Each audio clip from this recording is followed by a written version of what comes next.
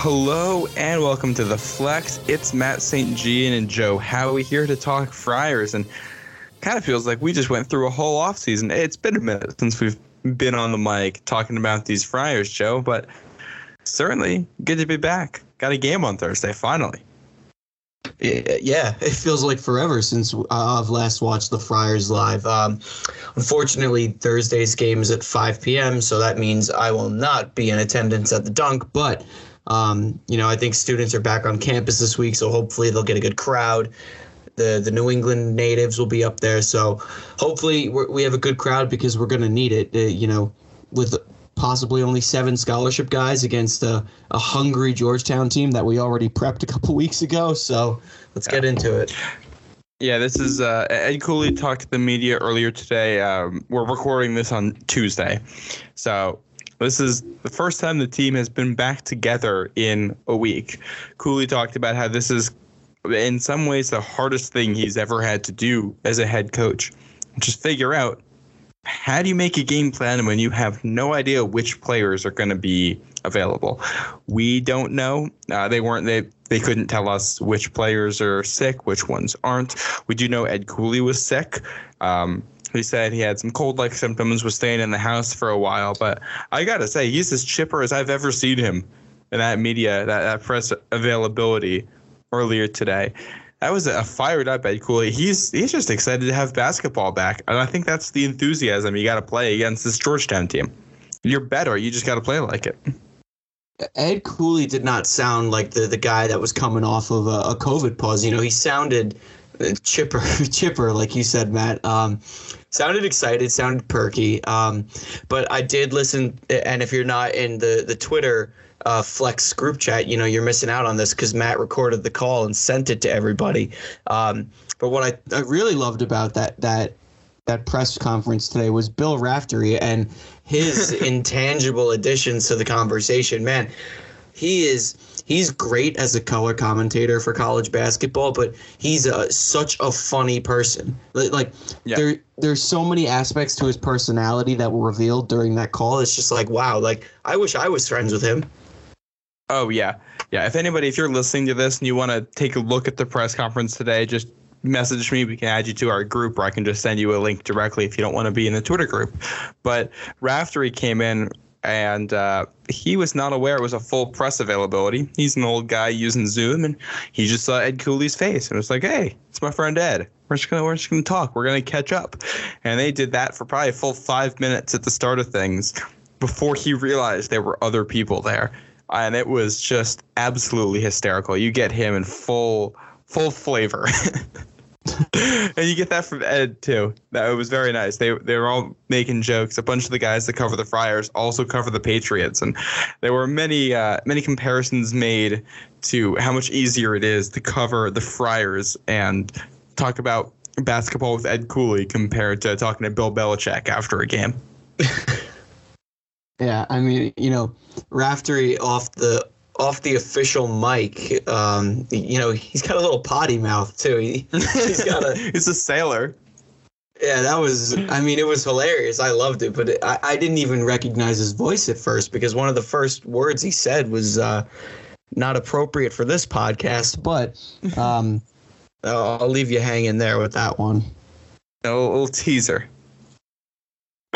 But yeah, no, it was a good time, and I think it showed a lot. I mean, Ed talked about how he's reached out to a lot of coaches around the country, around the conference, asking, hey, what do you do when you're in this scenario? What do you do when you're stopped, when you can't practice? And said he got a lot of good advice. I know we talked to Dan Hurley about it and was reaching out to him, and that's where coaching is a brotherhood. They're all just professionals trying to do a job, giving each other advice. They're helping each other out, and I think he wasn't sure what to expect. This was going to be his first time seeing the team. Again, this is on Tuesday. First time the team had practiced since they got to Creighton. And I truthfully, I don't think Ed Cooley knows what to expect on Thursday. Other than that, his team is going to play hard. They're going to play a very solid Georgetown team that will be very desperate, looking for a win. We have no idea who's going to play. No idea. And Ed doesn't know either. Yeah, I think it's safe to speculate that AJ Reeves will not be playing. that was briefly touched upon in the press conference today, that, Reeves's finger is still an issue for him. So I doubt, and this is all speculative, but I doubt that Reeves is going to play Thursday, which means we have to assume that there are 7 eligible scholarship players aside from Reeves. I mean, right now we've been running a 7-8 man rotation, so it's kind of process of elimination at this point. Yeah, and by the sound of things, they're confident they're going to have 7 players for Thursday. They're not confident they're going to have any more than 7 scholarship guys. We know Ed Cooley is going to be on the sidelines, and we know that they will have 7 players in uniform. That's all we can tell you. So it's going to be as big of a – I mean, not that hosting a podcast is as difficult as being the head coach of a basketball team. But when Coach Cooley was talking about difficulties in game planning, I feel that because we spent a good 30 minutes before this trying to figure out what do you talk about? How do you cover a game? When for one of the teams, you haven't seen them play in a week, they haven't practiced in a week, and you don't know which players are going to suit up. Yeah, exactly. There's no analysis there. You're just guessing. I mean, we can run through the stats of Georgetown, how they're 6-8, they're 0-3 in conference play, they're desperate, their backs are against the wall. But we already did that a couple weeks ago. So, here we are. But yeah, there's really no content that we can provide on the Friars other than what's been given to us. You go off the grid for a week with COVID, you postpone 3 games. This is what we're dealing with here. You got to play the hand you're dealt. You got to play the cards you're dealt. Hopefully, I think if I'm going to pick and choose a couple of guys that I would prefer to be healthy, not that it matters what I prefer or not, because I'm not COVID, but if I was going to prefer who I'd like to see on Thursday, Watson's obviously one of them. I'm going to say Minaya, Horkler, and either Bynum or Durham. I think you need at least one ball handling guard. I don't trust Allen Breed to play the full 40 at point guard, but if that's the cards we're dealt, that's the cards we're dealt. We'll see what happens. Yeah, you got to figure it out. And this is a Georgetown team. They're not anything fantastic. They've struggled this year, but there's a handful of things they do really well. One of those, they rebound on offense. They get themselves extra looks.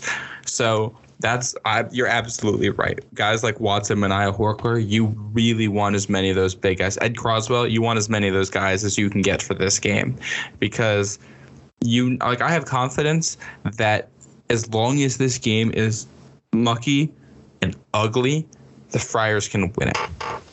Georgetown is a worse team. The Friars are just more talented. So you might not be I can't say if the Friars are going to shoot the ball particularly well. Probably not. They're going to be rusty. They're going to be tired.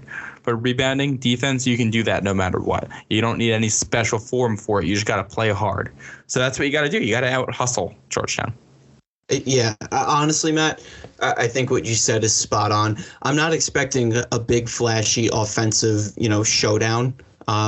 I don't expect Providence to shoot the ball well from 3. I don't really expect us to shoot the ball well at all. What I'm banking on is our team's mental toughness and really digging in and driving on defense. You can say a lot about statistics with shooting and statistics outside the arc, inside the arc, right under the cup. The list goes on. But what you can't say a lot about is the mental drive that forces good defense. And I think if Ed Cooley is going to go out with a game plan, it's, we're rusty. We've had a week off. We're going to be missing some guys. I really just need you guys to dig in and play tight defense, because if we do that, we'll win the game. Yeah, and that's what it's going to come down to. I mean, Cooley said today he's not asking for anything more than a 1-point victory. You're playing at home. You should have some energy with that crowd. Capitalize on the energy, play solid basketball, come away with a W. Because in the eyes of the committee, if you only beat Georgetown by 1 at home and they're looking at that mark and like, somebody's going to whisper in their ear and say, hey, that was the first game off a COVID pause. And they're going to go, oh, all right, yeah, they still won, and they're not going to give it a second look. You lose, they're going to give it a second look. And that might not be fair, but that's the reality of what's going to happen. So you gotta take care of your wins. Nobody's giving Seton Hall slack. Nobody's giving UConn slack for dealing without guys. So the Friars, you got to find a way to win. I mean, it's going to be tough. It's going to be hard. You got to find a way to win. Thankfully, their first 2 games off this pause are literally the two easiest games you could play at the Big East this year. So that helps you out.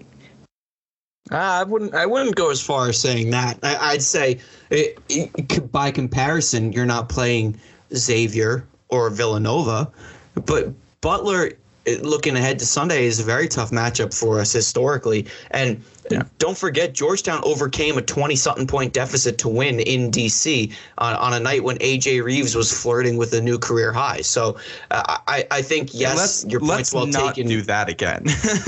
Yeah, absolutely. Your point's well taken that, these statistically on paper are not the two best teams in the Big East Conference, but let's keep in consideration here that this is a team that has not played together in over a week. This is a team that's coming off of a respiratory illness, which obviously, it takes a toll on your body. And this is a physical Georgetown team. If there's ever been a profile of a team that matches the profile of the coach, it's the Georgetown Hoyas and Patrick Ewing. He's a highly decorated big man that played in college. He played at Georgetown, played in the NBA, won some big games. Like, he gets his big men to play like him, and that's why he recruits all these 7-footers. So, Watson, Croswell, Horkler, Minaya, if any of those guys are playing, like, they have their work cut out for them, absolutely. Yeah, and you add on to that the fact that this is Hoya's team. They got Dante Harris, who was the Big East Tournament Player of the Year last year as a freshman when Georgetown made that run. They have Aminu Muhammad, who's a freshman who's playing great ball for them. Ed Cooley compared him to Alpha Diallo, said he sees a lot of that game in him. And this is a true freshman. He's come in and done really good things for them. And they got two sharpshooters, Caden Rice, Donald Carey. If you want, you can go back to the previous episode where we had Armin, I'm going to butcher his name, Haraturian, from Georgetown on the show to talk about this stuff if you want a little bit more of an in-depth breakdown. Everything you said still holds true. I mean, Donald Carey is top 50 in the nation in three-point shooting, remarkably efficient. And Caden Rice is another guy who shot the ball incredibly well for them. So that's the type of thing that you can't let them get going. I know Donald Carey, I know, has been dealing with injuries. So that will be something to monitor. He was questionable last game, but, this is Georgetown has the pieces to give anybody a game, and they haven't yet. You don't want to be that one team, especially at home. No, and just like when we played Marquette a couple weeks ago, you don't want to be the team where, it kickstarts a run for your opponent who's down bad. Look at Marquette. They were 0-3 in conference play when we played them. Now they're 4-3 or 5-3. What's their record? I don't know. I don't remember off the top of my head, but they've been killing teams. Right. Then killing teams. The same thing happened with Georgetown last season. Georgetown sucked. They sucked. They beat us. They go on to win the Big East championship. I mean, you don't want to be that team where your loss or your opponent's win turns out to be this big pivotal turnkey moment in the season. You really don't want to do that. You don't want to let Georgetown come in and kick your teeth in. But if I'm Patrick Ewing, I'm like, hell yeah, that's exactly what I want to do. I want to take advantage. They're coming off a COVID pause. We're healthy. We're desperate for a win. Let's go get a road win against a top 25 opponent. If you're the Friars, you're hanging on for dear life. Exactly. And that's why you want those veterans to be around. You want that leadership.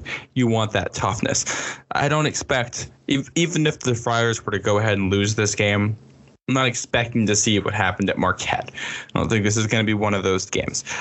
That said, it was a good point brought up Eamon Brennan and The Athletic today. First bubble watch of the year, talking about the Friars. One was saying it's good to see the Friars in a position where they're not on the bubble right now. They're a tournament team. If the season were to end today, they're a tournament team. Same could not be said the last couple of years at this point during the season.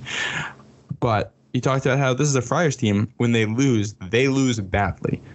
The other games are wins. The Friars have beaten some good teams this year. The two losses are ugly, ugly losses.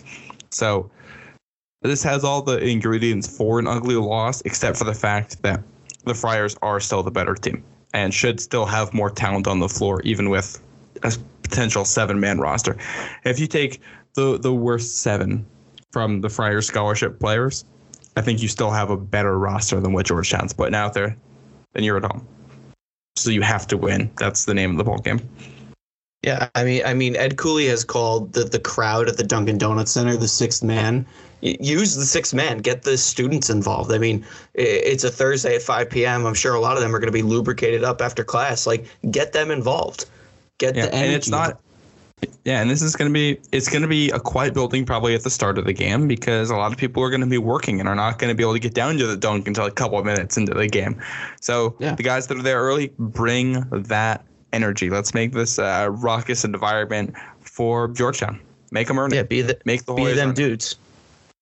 Be them dudes. In other news for the Friars, we did have a new AP poll this week, and we kind of had AP voter error in your favor. Despite not playing, the Friars moved up 2 spots, so I'll take it. I with the day off completely forgot. Like I thought yesterday was Sunday. Well, I completely forgot the poll was going to drop. All of a sudden, I looked at my phone to the Twitter notification that the Friars had moved up to 21st in the polls, and I'm thinking to myself, like, I expected us to remain at 23 just because I thought that was the agreed upon. No, I mean, I thought the agreed upon thing was that if you go through a COVID pause, you don't really move in the standings because then it's not fair, or the rankings rather. But I guess you move up. I guess you know what? That's fine by me. I'll take it. I'll take the increase in national recognition. That's fine. Yeah, I'm never going to complain about that. The Friars swapped with Texas, moved up 23 to 21. Texas dropping. And this is a Texas team that Seton Hall beat. Meanwhile, while we're talking about the Big East, Seton Hall, I know what you're going to say. Seton Hall dropped out of the poll entirely. I watched the final couple minutes of that Marquette Seton Hall game this weekend, and well, there's 2 comments I'd like to make. One, that's a sucky way to lose. That's not a foul. Yeah. Greg Elliott is a royal pain in the ass, is what he is. That is not a foul. The first time I've seen Kevin Willard that angry and agreed with him. Yeah. But absolutely. That was the one time I think Kevin Willard's, fuming anger was actually warranted. That was not a foul. And the more and more and more they showed the replay, the more and more the commentators got on board with agreeing that was not a foul. So that's number one. And it didn't. Yeah. Number 2 is to Kevin Willard. So I guess because he had only 7 scholarship players against Providence, that's why they lost this game in Marquette, because COVID is the root of all your losses. If you hadn't heard, according to Kevin Willard, according to Jeff Goodman, Dan Hurley, the national media, COVID is the reason teams lose. So Kevin Willard lost that game because a month and a half ago his guys had COVID. Sucks to suck. Sorry, I'm gonna beat the dead horse on this point until the season is over and we've crowned a national champion, because this horse is gonna be like practically cremated before the Big East tournament. The horse will be ashes at that point, because I just think that yes, it's a valid explanation, but using it as an excuse as to why your team lost is completely absurd. There's a reason the limit is 7 scholarship players, because 7 players warrants 5 starters and 2 rotational guys, not including the potential for a talented walk-on to come on. But and it's a team sport. It's a team sport. Like, this is part of it. Injuries, illness, whatever it is, you got to have guys ready to go. So, and this applies to the Friars. You don't get off easy if you lose to Georgetown. You don't. No. While we're talking about the AP poll, here's a question for you: should Marquette be getting top 25 votes? No. Why not? Really, Marquette's best win is the blowout over us. They got lucky. You want to talk Jeff Goodman luck? You got lucky against Seton Hall. Now, listen, Marquette's doing a great job stringing together some Big East wins, but that's what you're supposed to do. You don't get the nod because Greg Elliott forced a foul that wasn't a foul and you won by 1 point against Seton Hall. the same Seton Hall team that then dropped out of the top 25. Listen, Marquette is talented. I'm not going to deny that. We played them. They beat the doors off of us by 32 points. But is Marquette a top 25 team? No, they're not. They have some bad losses. I do have to say, I'm a little bit surprised that they didn't get votes. They did beat Illinois without Kofi Cockburn, but they beat Illinois. They beat West Virginia. That's something UConn couldn't do. And they won 4 in a row. 3 of them by 10 or more points. 2 of those are by 30-point games. Georgetown was a 28-point game. But yeah, 2 of those are in the neighborhood of 30-point blowouts. So I am a little bit surprised that they didn't make anybody's ballot. It surprised me that from that Seton Hall Marquette game, neither team got top 25 votes. I'll say that much. I'll be honest. What's more surprising to me is that UConn is getting votes. It's weird. I don't understand. UConn, Seton Hall, Marquette right now all seem to be about in the same tier. Yeah, and it's Providence, Xavier, Villanova. That is the clear top 3 in the Big East right now. I would say yes. The fourth was Seton Hall. And then I guess the 5th, 6th was Marquette, UConn. But UConn over their last 5 games have gone 2-1 with 2 postponements. I don't know how that warrants a return to the top 25. And it's weird. Their last 6 games they have played, they've alternated wins and losses. They have 2 overtime games, and they're an overtime loss at Seton Hall, an overtime win at home against St. John's, which, by the way, that was a thriller. That was up at Campbell I watched last that, week. Yeah, that was a good game. But here's the thing. I think UConn is a top 25 team. But I don't know if the resume dictates that they're a top 25 team. I think UConn, Seton Hall, Marquette at this point in the season all have very similar resumes. So however that's reflected in the AP poll, personally, I think all 3 should be getting votes. That's a little bit of my Big East bias showing, probably. I think there's a bunch of good teams there, though. Big East Coast bias. Yeah, that's what I was going to say.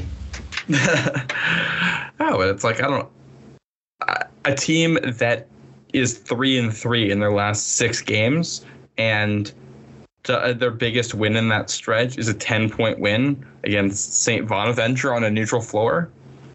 I don't see how they're getting more votes than a team that like Marquette, which has really, really shown that they have, when they put it together, they're a really good team. I'll tell you what, if Marquette ends up as a 10 or an 11 seed in March, I do not want to be the 6 seed or the 7 seed that's got to deal with them. I think out of Marquette, Seton Hall, UConn, which we can put in this tier 2, this middle tier, whatever we want to call it, I'd say UConn is the worst. I would say Seton Hall and Marquette should be receiving votes versus UConn being ranked. Yeah, and then we haven't even mentioned Creighton yet. We haven't even mentioned Creighton. Yeah, Creighton's a good team.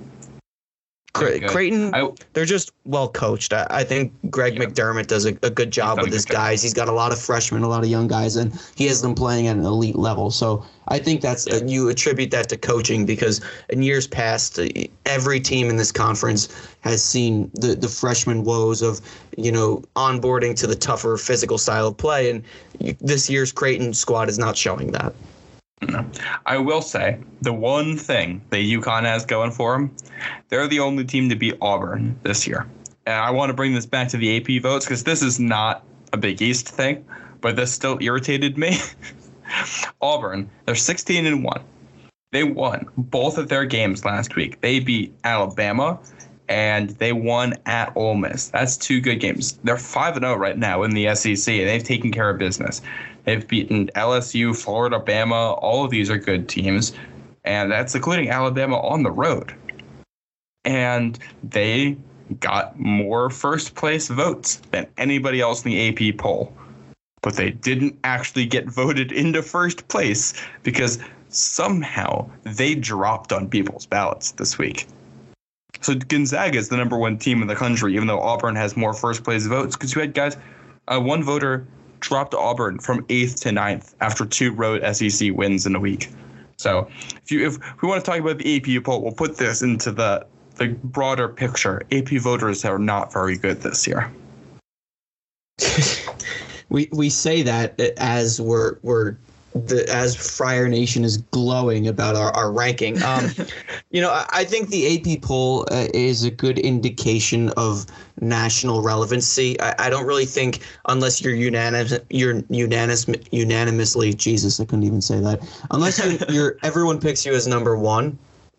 I don't think you should take the AP poll to heart. I think as a fan, like for Friars, for example, who have seen success over past seasons, but not necessarily the votes or the ranking to receive it. I think it's a breath of fresh air. You can tell it's been a little bit for us too.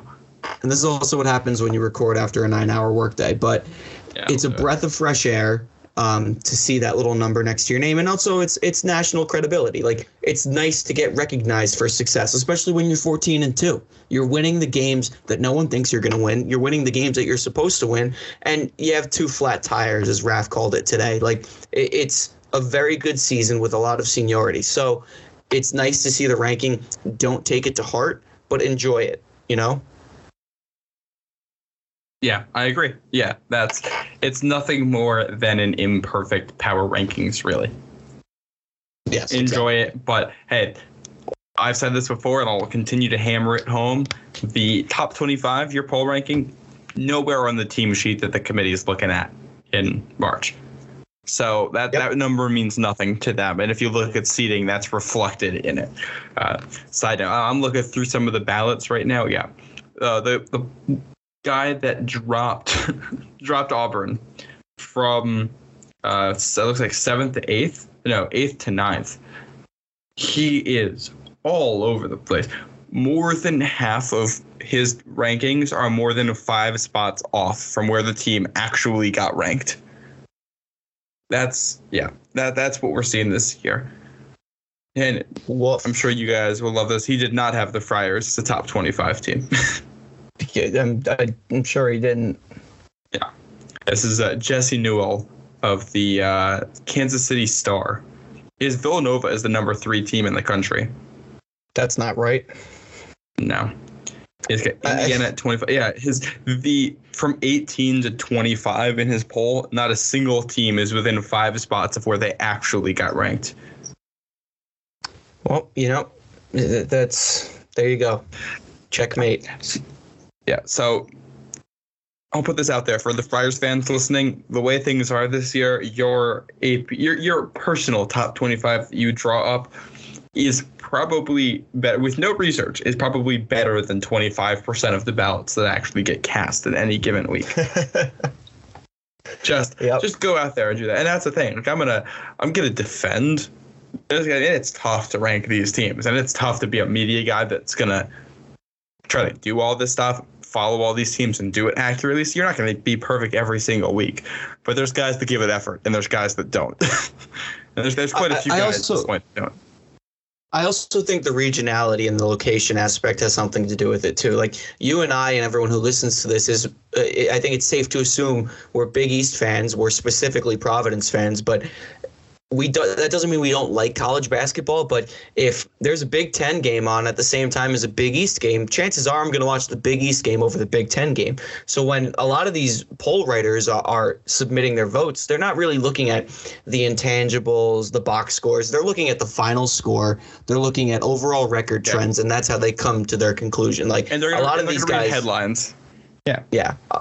A lot of these guys or females, for that matter, a lot of these writers and voters don't take a lot into consideration when submitting their polls. So right now, people probably think like, oh, Providence is 14-2. Yeah, let me put them in the poll, not knowing that we just came off of a 3-game postponement for COVID, Yeah, exactly. And that's why it's like my number one piece of advice for Friar fans over the next 2 months: do not use any single resource as your Bible for what matters, because when the bracket gets put together on Selection Sunday, they're using a lot of different metrics. Ken Palm, it's awesome. It's imperfect. Friars are going to get ranked a little bit lower there, and that's all right. because there's other stuff that goes in there, like strength of record and Sagarin, which the Friars look really good in. They look at resumes. They look at your individual wins. These are guys who they're not AP voters. These aren't the coaches. This is what they do. They make the brackets. Are they perfect? No, and they're not going to be. But they do a good job of it, and they do a better job by combining all of these metrics than any single one of these metrics is going to do on its own. It's the beauty of the sport. Yeah. There's no defining characteristic to prove superiority. No. Now, I will add, do you know which Friar gets a bracket? What do you mean? You know this, Jay? Which Mike Rodak is? Who? Providence alumni, Mike Rodak. He was a Buffalo Bills reporter for ESPN for the longest time. He's down in Birmingham, Alabama now. And he gets an AP vote. He had the Friars at 20, one spot higher than they actually were. Ah. Yeah. Yeah, we have one of our own on the inside. So if anybody wants to see the Friars move up, that's probably your plug. Go hit up Mike Rodak.